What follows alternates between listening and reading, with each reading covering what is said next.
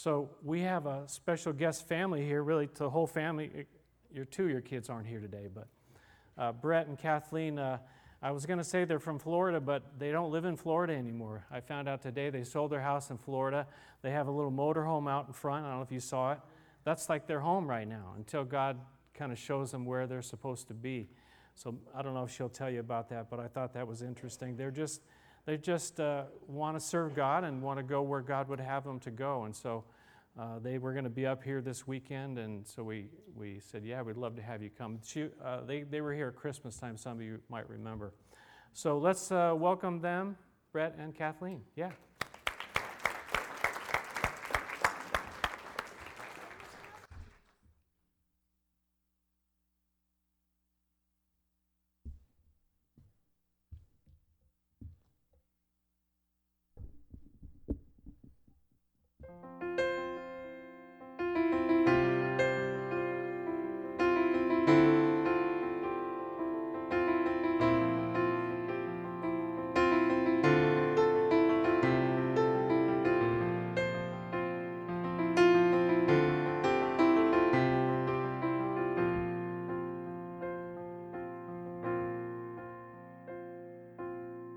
We're thrilled to be with you all. My family and I, we travel full-time for a living. God has blessed us that we've been able to go and just tell people about Jesus all over the world. But we're usually around the country, the USA. And we were talking earlier how we're a pilgrim passing through, and we feel like that literally a lot. But you know, it's God is so good and so gracious that we get to meet family everywhere, and where we are is home. And so when we're with the body of Christ, we're home anywhere, no matter where we are. We're home right now. And so I just thank you for welcoming us and having us here at your home. And you know, God is we serve an amazing, huge, awesome God, as you know. We were singing about him this morning. You know, but God has a way of bringing us through stuff and helping us to look more like him, if you know what I mean. Now, I was going in to record my third CD, and I remember I was asking the Lord for a new song. I desperately needed a new song, and I was going through one of those drier seasons, if you know what that's like at all. And I was saying, God, you know, I'm going in to record it. I had the other songs ready, but I just hadn't written that final song that I knew I needed, and just in my life I needed it at that time. And so, you know, when you get like a blockage, or if you feel somewhat disconnected, at least for me, the first thing I do is I start like repenting of everything I can think of. Like there's something that I did, you know. There's something going on. There's something in the pipe, so to speak. And I did that, and I did it again and again, and still I still just felt this weird, I don't know, I'm gonna explain it. And so I just pressed in more, and I pressed in more. And I got to a point where I was like, okay, Lord, all right, I'll be still and know that you are God, and I'll just trust in that. And so I went to sleep. And the next morning, I was dreaming. And in that dream, I was singing, Jesus, rain on my parade, strip me down again. So I'm desperate for you, Jesus, whatever it takes, bring me to my end. So I'm desperate for you, amen. I woke up. I'm like, hallelujah, I got my song. I went running to my keyboard, and I was just so excited. And I sat there and I started singing and playing, and I was like, whoa, wait a minute.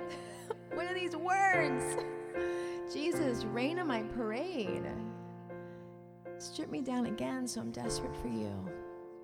Jesus, whatever it takes, bring me to my end, so I'm desperate for you. I'm like, okay, that is not the song I was looking for. Oh, man. And all of a sudden, as I sat there, the Holy Spirit of God just filled my room, and I remember my heart broke before God. And I said, Lord, you know this is exactly what I've been praying. And whatever it takes, I want to be more like you, like my dad. And in that place, I remember he continued to minister to my heart. And I worshiped him even stronger than before. And then he poured out the whole rest of the song and all the lyrics, the rest of it right there. And my question is this morning, are we willing to say to God, Lord, whatever it takes? You know, I ended up calling this song Dangerous Prayer. Some of you shake your head, you know exactly what that means. If you don't, I promise you, you pray a prayer like that, it can be dangerous because God's going to move. And sometimes it's not exactly what we thought. But God knows exactly what we need. And we can trust him because he is good. And his love never fails. And his mercies are new every morning. So we can truly know he is who he says he is. Let that be our heart this morning. Lying here awake, or am I still dreaming? Have I made a mistake? Or can I trust what I'm feeling? Building my own bridges in the sand, telling myself this is who I am. Jesus, rain on my parade, strip me down again, yeah. So I'm desperate for you, Jesus, whatever it takes, bring me to my end, yeah. So I'm desperate for you, amen.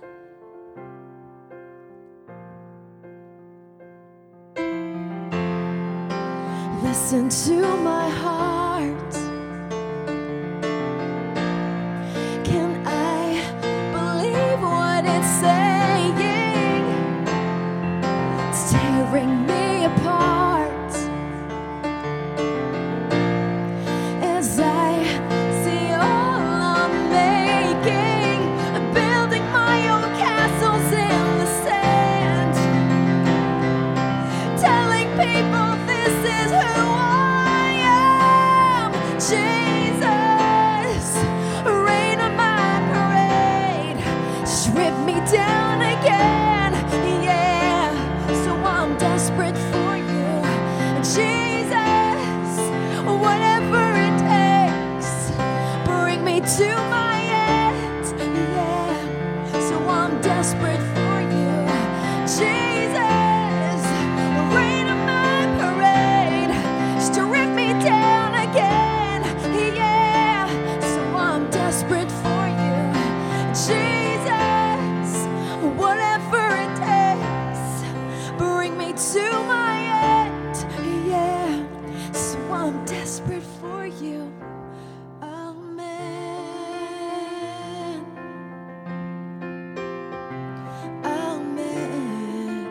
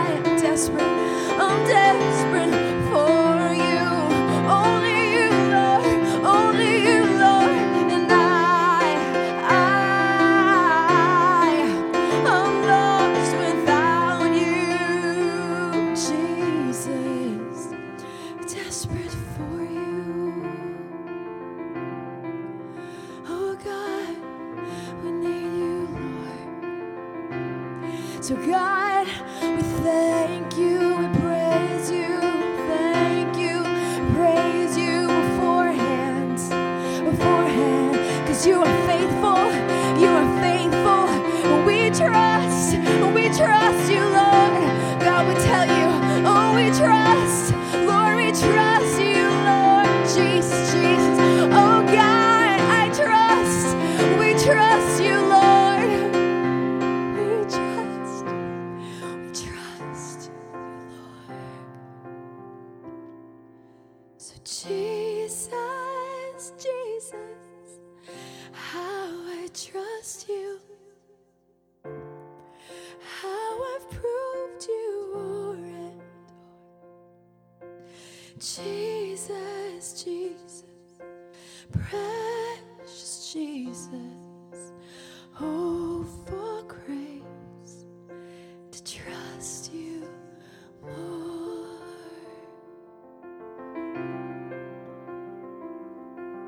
We trust you this morning, Lord. Thank you for renewing our faith, renewing our trust. For it's not by our strength or by our might, but by your Spirit. In you we trust. Thank you, Jesus. Thank you for today. As a body of Christ, together we say, it is well, and amen.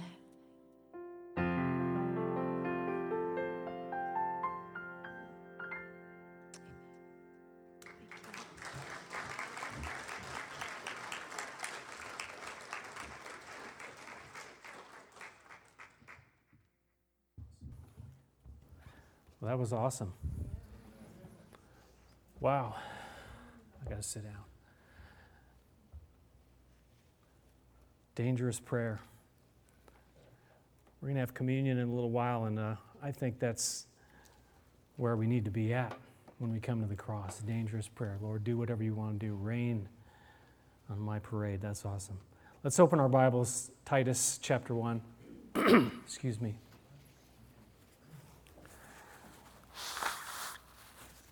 Titus chapter 1.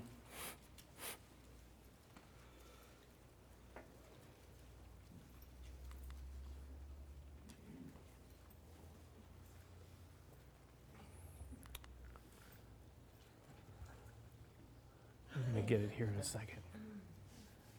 Can we get that screen? There we go. Good. So we just began our study really last week in the book of Titus, and Titus is an incredible book, but this man Titus, this guy, who was he? I thought it was fascinating just to see the kinds of things that were written in 2 Corinthians and also in Galatians, but how he ministered to Paul, Paul ministered to him. Paul saw him as a son, he saw him as a brother, he saw him as a partner, as a fellow worker, a co-worker, and there was just this, working together to serve Jesus, and it doesn't get any better than that. And Paul and Titus, Paul needed Titus, and Titus needed Paul, and really the truth of the matter is, and I try to bring that up, is that we really do need each other. We really do need each other. We can't do this thing alone. And the family, as the family comes together and we encourage one another, we strengthen one another, we challenge one another, and to go on. And family all over the world, and like our family joining us here today, that's really awesome. So Titus was like-minded with Paul. He had enthusiasm, he had initiative, and now Titus is serving where? Can anybody remember? Excuse me. Crete. Like concrete. And concrete is tough, right? It's hard. And Crete was a tough place. We read about it in the first part of chapter 1 there, that Crete was a tough place, but Titus was going to serve there, and Paul wanted to send him some encouragement. Now, we're only going to kind of look at the first part of it here, but we talked about this last time in the very beginning. If you look at the first part there, he says, Paul, a servant of God. And that's the first thing that Titus would see. And it's the first thing that you and I see, that that Paul belonged to God. Paul was a servant of God first and foremost. Yeah, he was called to be an apostle, but first he was a servant. And he's calling you and I to be servants as well. But if you know what the Bible teaches about Jesus, what the Bible tells us about Jesus, that he emptied himself and he became a servant, right? It talks about that in the book of Philippians. And you all know the story where Jesus, got the towel and he went around and washed the disciples' feet, which is what the servant would do, the lowest servant would do. So Jesus became a servant, and he's calling us to be servants. He was talking to Titus here and teaching Titus about serving God. But in 1 Corinthians chapter 3, I want to read to you a couple of verses about being servants. Paul, as I mentioned to you last time, Corinth was a place that had a lot of problems. And they were like into the personality cult too.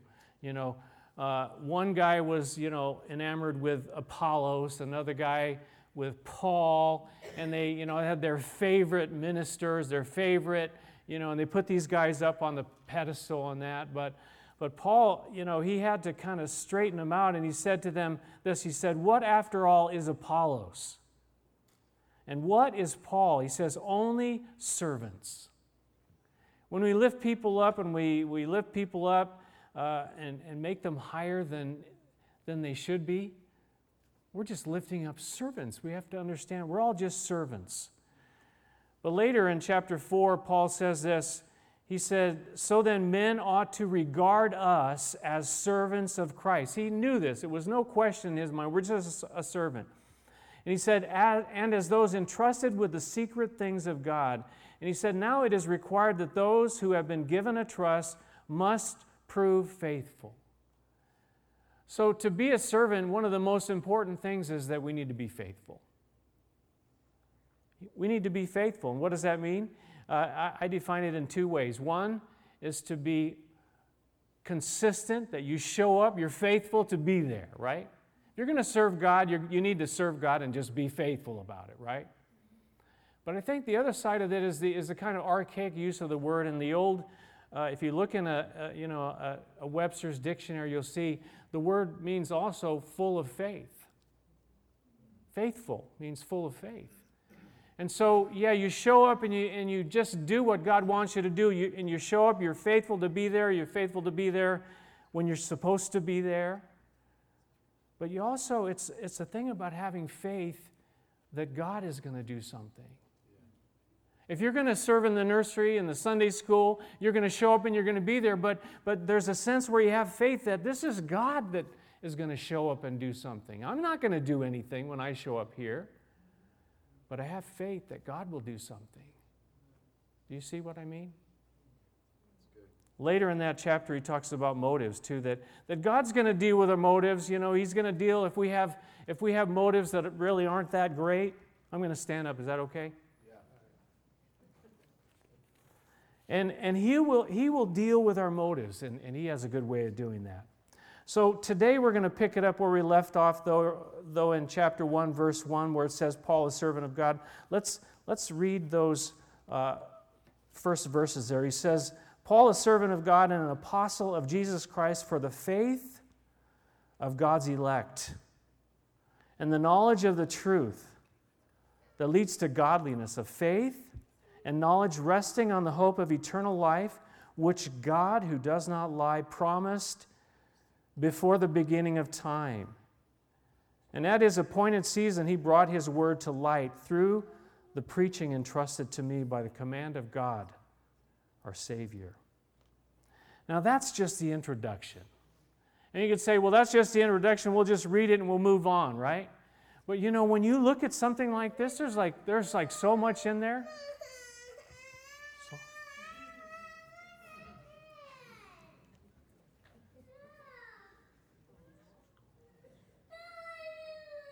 It is like jam-packed, right?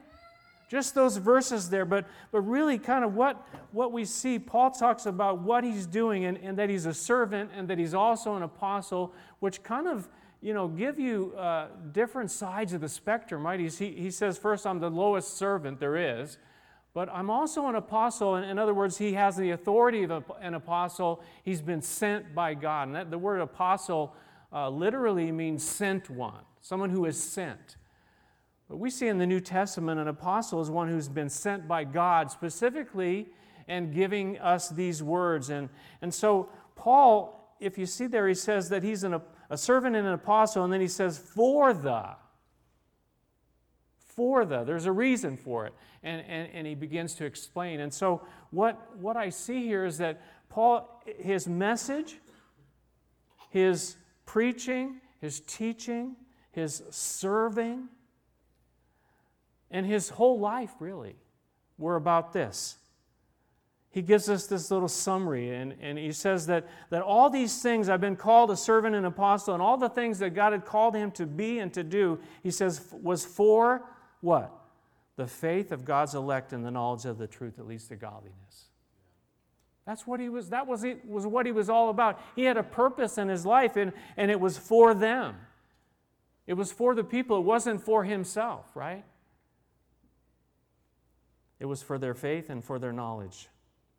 And so I just want to look at those for a few minutes today and think about that. If that's what Paul was saying was important to him, I think it should be important to us as well. And it is important to me. So the first thing he says, it's for the faith of God's elect, for their faith. And really this kind of has two sides to it, really. Number one, faith, beginning faith. And when I say beginning faith, that's where we start, right? That's where we begin. That's where we trust, we have faith in Jesus Christ, that he came to the earth, that he gave his life upon a cross, that he was crucified, that he died, that he was buried, and that he rose from the dead. And that we have faith and that we trust in that through that, our sins are paid for, that we're forgiven.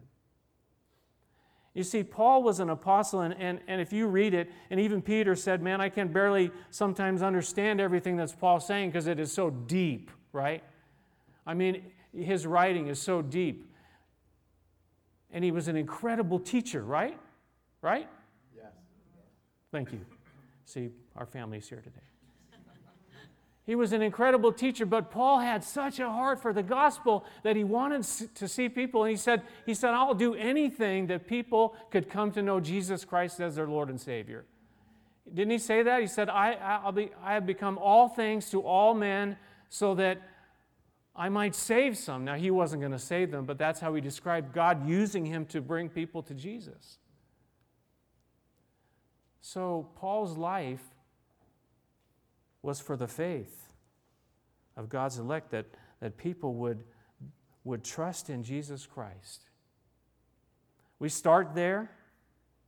We're going to finish there today because we're going to go to the cross as we have communion, that Jesus Christ is the only way.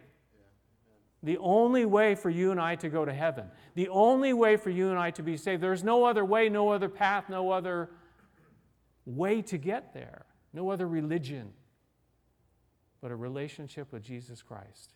If you don't have that today, you need to pray that dangerous prayer.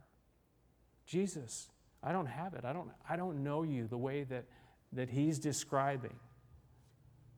Paul had a heart for it. I have a heart for it that you would come to know Jesus today. If you don't know him already, you'd receive him and ask him into your life. The second part of faith, of course, is growing in our faith. Don't we need to grow in our faith? You know, if we just become believers and we just are stuck there, how many of you sometimes feel like you're stuck? God calls us to grow. He wants us to grow in our faith. And Paul, this is part of what I believe Paul is talking about here. You know, he wants to see people grow in their faith, that it's an ongoing thing. If you just accept Jesus and you never grow, you never get any further than that, you're missing out. You're missing out on everything that he has for you. Because it's a journey, it's a lifelong journey where you and I need to grow in our relationship. If you have a relationship with a person, if you just know them as Bob, or just know them as Joe, or just know them as Susie or whatever, and that's all, you're just on a first name basis and you don't know anything else about them, how deep is that? Now, you can keep it at that, right? There's a guy you work with, his name's Joe. Some of you know who I'm talking about. And you say, "Hi, Joe," and that's it, right? That's not much, though, is it? But to deepen a relationship and to grow in that relationship, that's what God wants for you and I. And as we trust Him more, this idea, this thing that we've been singing about, to trust Him more. To trust Him more. How does that happen? Sometimes it is through trials, isn't it? In fact, probably most of the time it's through trials. Through the hard stuff of life that we have to go through till we get to that place where we say we have no other way to make it through but to trust Him more. Paul wanted to see Titus and the people that Titus was going to minister to and serve to grow in their faith.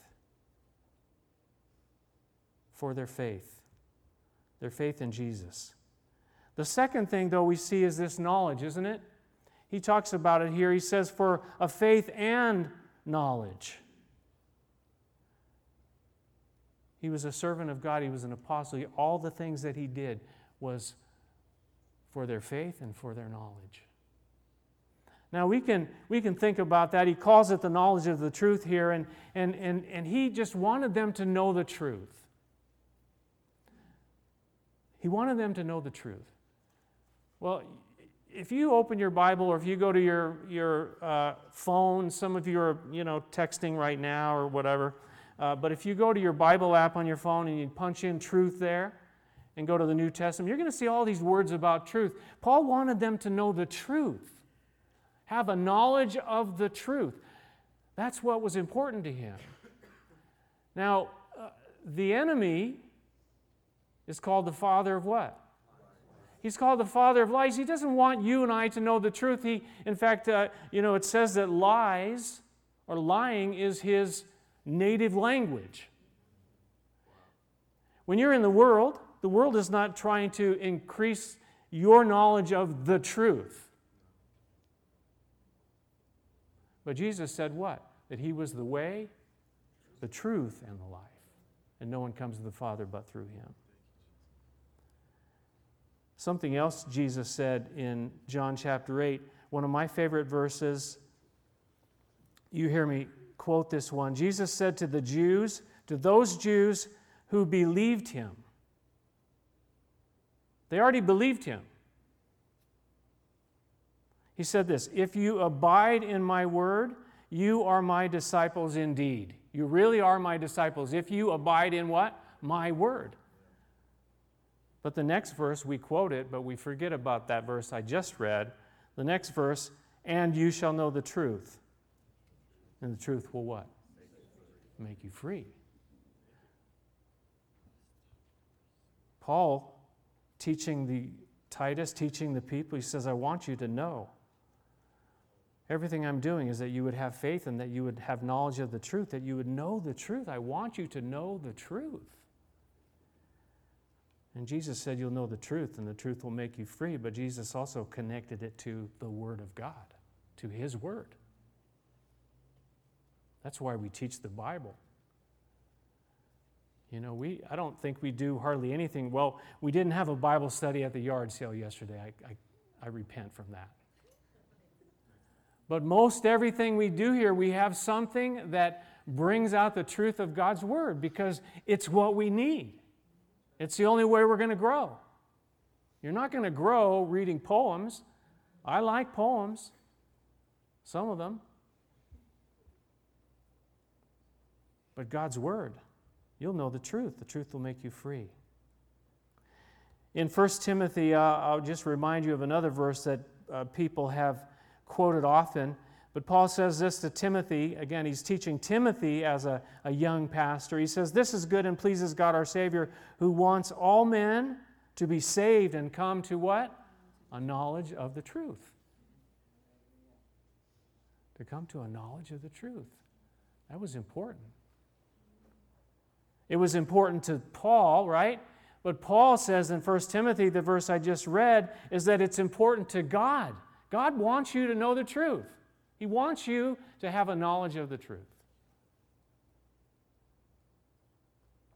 Now, is that just a bunch of head knowledge, right? That your head just kind of gets all swollen up and you know so much. You have all these letters after your name, because you've been to school and you studied all these things, PhD, pretty heavy dude, all these different names you can have after your name, and then you're just like, it's probably kind of hard to walk when you're just like trying to hold that all up, right? But we get like that. We get like that sometimes because we think we know a lot. But what does he say here in this verse?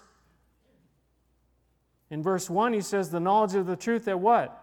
That leads to godliness.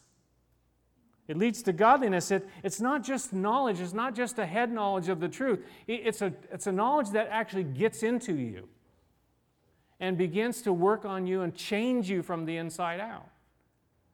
That scripture, that word of God that gets in there and you get convicted about something, you know that, hey, something isn't right in my life, and God wants to work in you. He wants to work in me. He wants to change me. He wants purity in my life. I think our society, and I'm afraid that it's crept into the church where it doesn't matter. You can just know stuff, but it doesn't really have to affect your life. You can just live like the rest of the world, but you're going to be okay. That's dangerous. Because maybe you're not okay. Because I think if you really have a knowledge of the truth, if I really have a knowledge of the truth, it's going to get in me, it's going to work in me, and it's going to make me be more like Jesus. We heard about that already. Make me be more like Jesus. Purity of life. We can't just do everything the world does. But you know what? We don't need to do everything the world does. Why?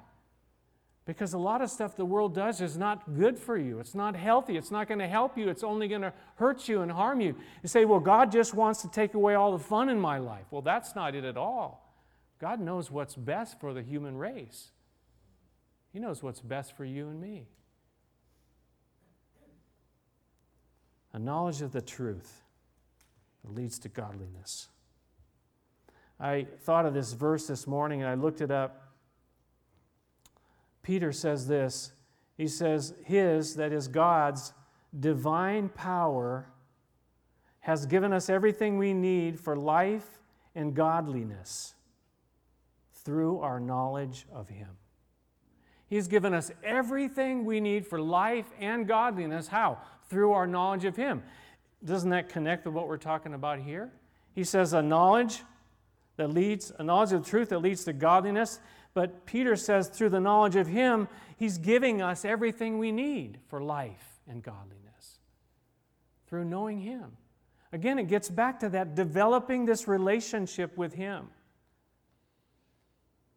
You say, well, I don't really have any power in my life. I don't have any power of God in my life, but are you walking with Him? Are you developing this relationship with Him? Whoa, stop preaching. I'm just trying to give you what it says here because that's what hits me. I read it and say, well, what is it trying to say to me?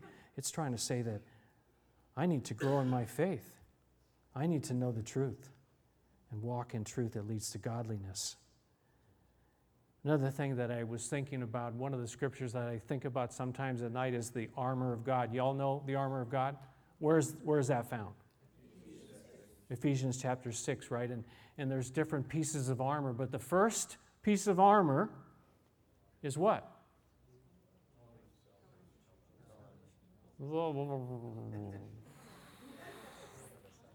Good guess, but you're wrong. It's the belt of truth. The first thing is the belt of truth that kind of holds you together. The truth of God's Word, the truth of who God is, the truth of who we are. It kind of holds you together and keeps the enemy from just like having his way with you. What's another piece of armor? It's actually, I think, the fourth one. I'd have to count them in my head. The shield of faith, right? Where you can stop those fiery darts that the enemy is firing at you. So we have a belt of truth. We have a shield of faith. Paul's saying, I want you to grow. Why am I doing this? Why am I a servant? Why am I an apostle? Why? For the faith and knowledge of God's people, of God's elect. So in warfare and battle. I know some of you are saying, well, you're skipping over that part about God's elect. Well, I'm not skipping over it. I thought I'd come to it now after faith and knowledge, because it is important. You read a word like that, and some of you say, well, it doesn't mean anything to me, but for those of you who have thought about this or read these words, what does that mean, God's elect? Where there's a doctrine and people who write theology books, about, it's called election. And what does that mean? That means that God has chosen. God's elect, those chosen by God. You say, well, but I thought I chose him. Right? And then I say, well, you did. But he chose you before the foundation of the world, Paul says in Ephesians. Now, we're not going to, we could go on and on about this. We're not going to spend a bunch of time on this because you know what? If you go onto any Bible college, any theological school in the country, and there's going to be people that are debating this right now. Somewhere there's somebody debating this right now. Why is that? Well, the truth of the matter is that sovereign election, God choosing, and human responsibility, where people are held responsible for their choices, are both taught in the Scripture. They're both there. The problem we have is trying to harmonize those things. Well, how does that work?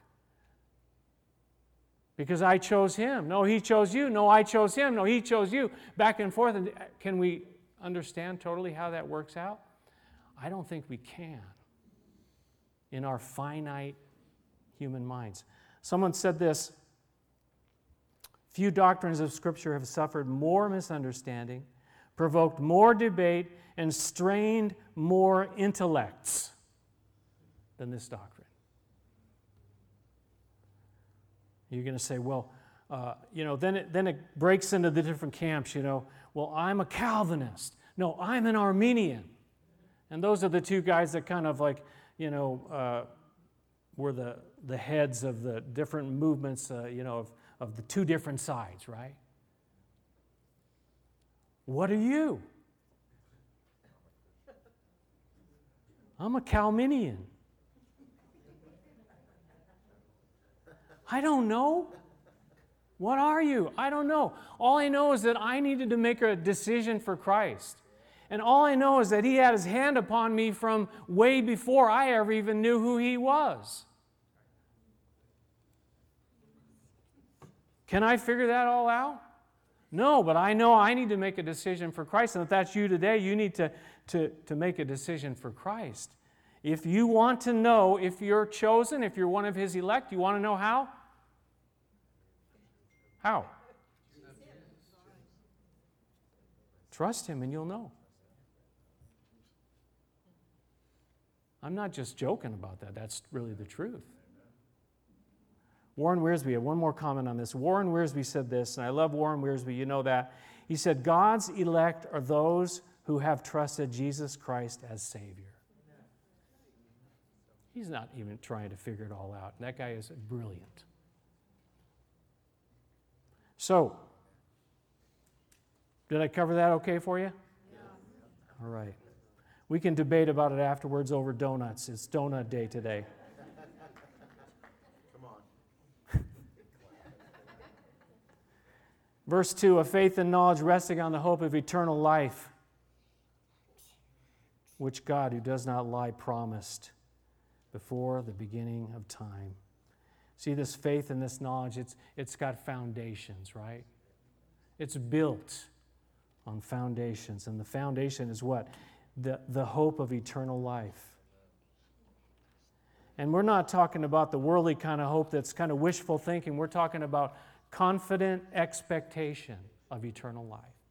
That's the way we understand hope in the biblical sense. When you see that word hope, it means confident expectation that eternal life. So our faith and the knowledge of the truth is built upon this, that God has given to us eternal life, and this life is in His Son. I want you to turn with me quickly to 1 John chapter 5.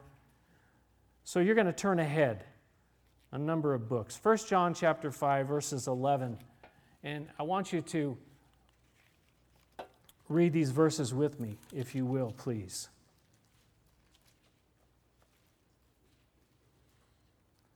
Kelly and I were talking about this eternal life, and he quoted these verses to me, and I want to read them because they are powerful.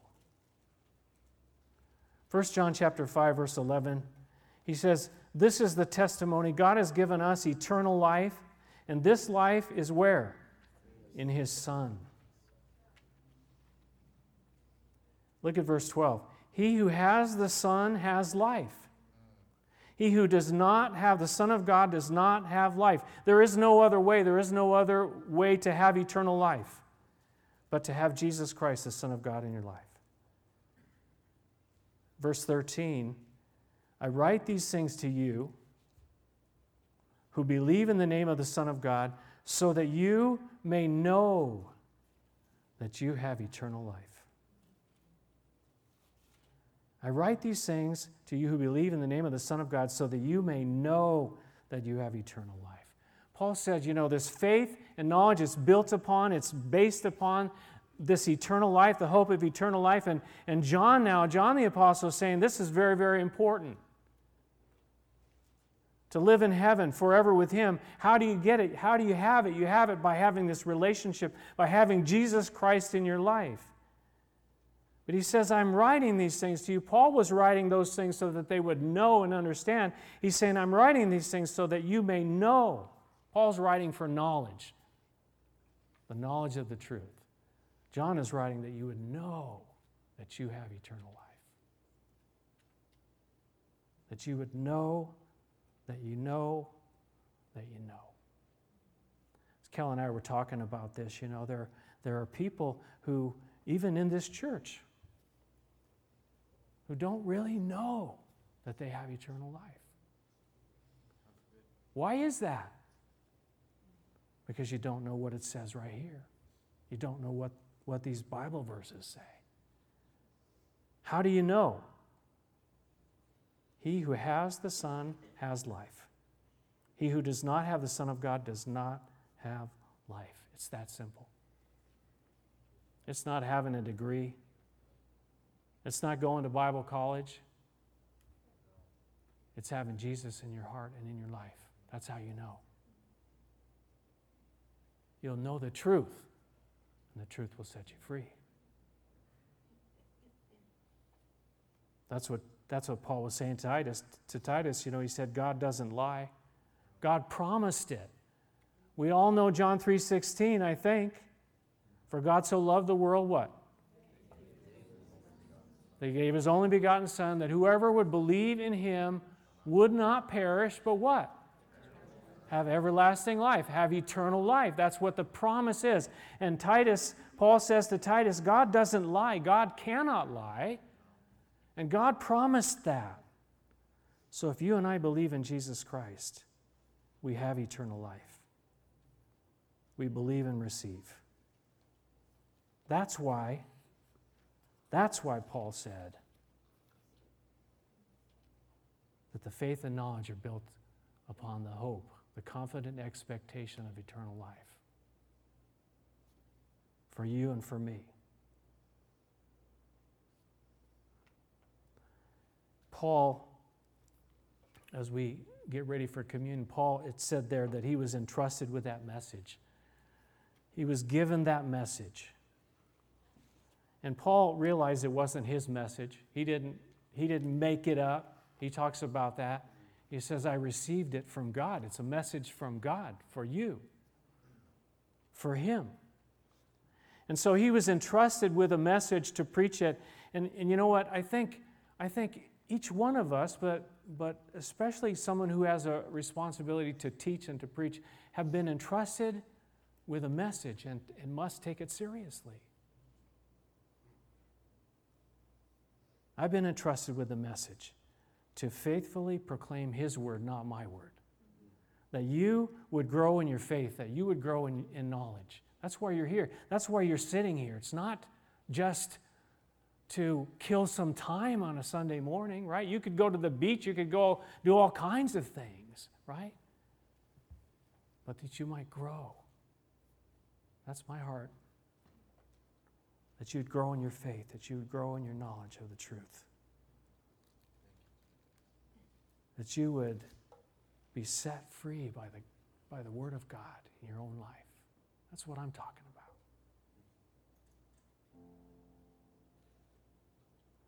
We're going to talk about the cross now, and that's what we're here about, right? The cross. That's what makes it possible for us to meet here today at all, period. No cross, let's go home. No point in it. Go join the other club down the street. The cross. The cross is what makes eternal life possible. As we have faith, first of all, we hear about what he did, and then we have faith in what he did. Faith in Jesus.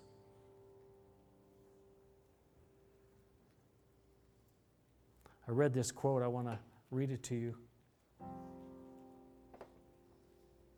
And I'm going to have to turn to read it. Do you know for certain that you have eternal life and that you will go to heaven when you die? Do you know for certain? We're going to have communion. I'm going to send you back to get the elements. They're going to be on the back table there, and you're going to get up in a minute. But you need to know that you know. This needs to be settled. Don't go get the bread and the cup if you don't know that you belong to him, that you haven't surrendered and said, yes, I'm yours. I give myself to you. I receive you in my life. Partaking of that little cup and that bread are not going to save you. You're trusting in Jesus does. And as we do that, that is like we're standing up and we're telling people, we're telling the world, we're telling ourselves, we're telling the enemy that I belong to Jesus. That's why we do that. That's why we're called to do it regularly. We do it consistently. Do you know that you're his? That you have eternal life? Father in heaven, we thank you for your grace, your mercy, and love. We began with that. The cross, we come to you now, Lord, and I pray as we come and we partake together, as each of us will go, and though we're in the same room partaking together, each of us has a personal decision, personal responsibility to get up out of our seat because we believe. To take those steps from our seat to the back table and pick up that bread and that cup because we believe. To bring our failures, to bring our hopes, to bring our dreams to the cross, to pray those dangerous prayers because we believe.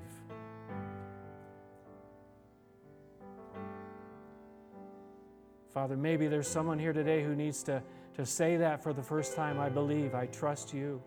You died for me. I'm lost. I ask you into my life.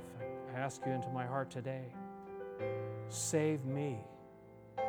Be my Savior today.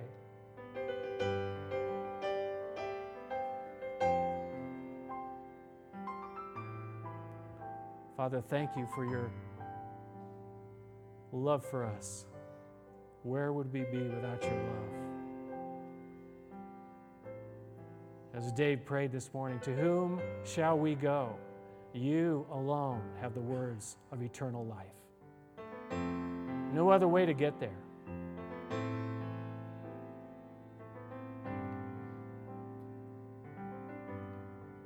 In Jesus' name.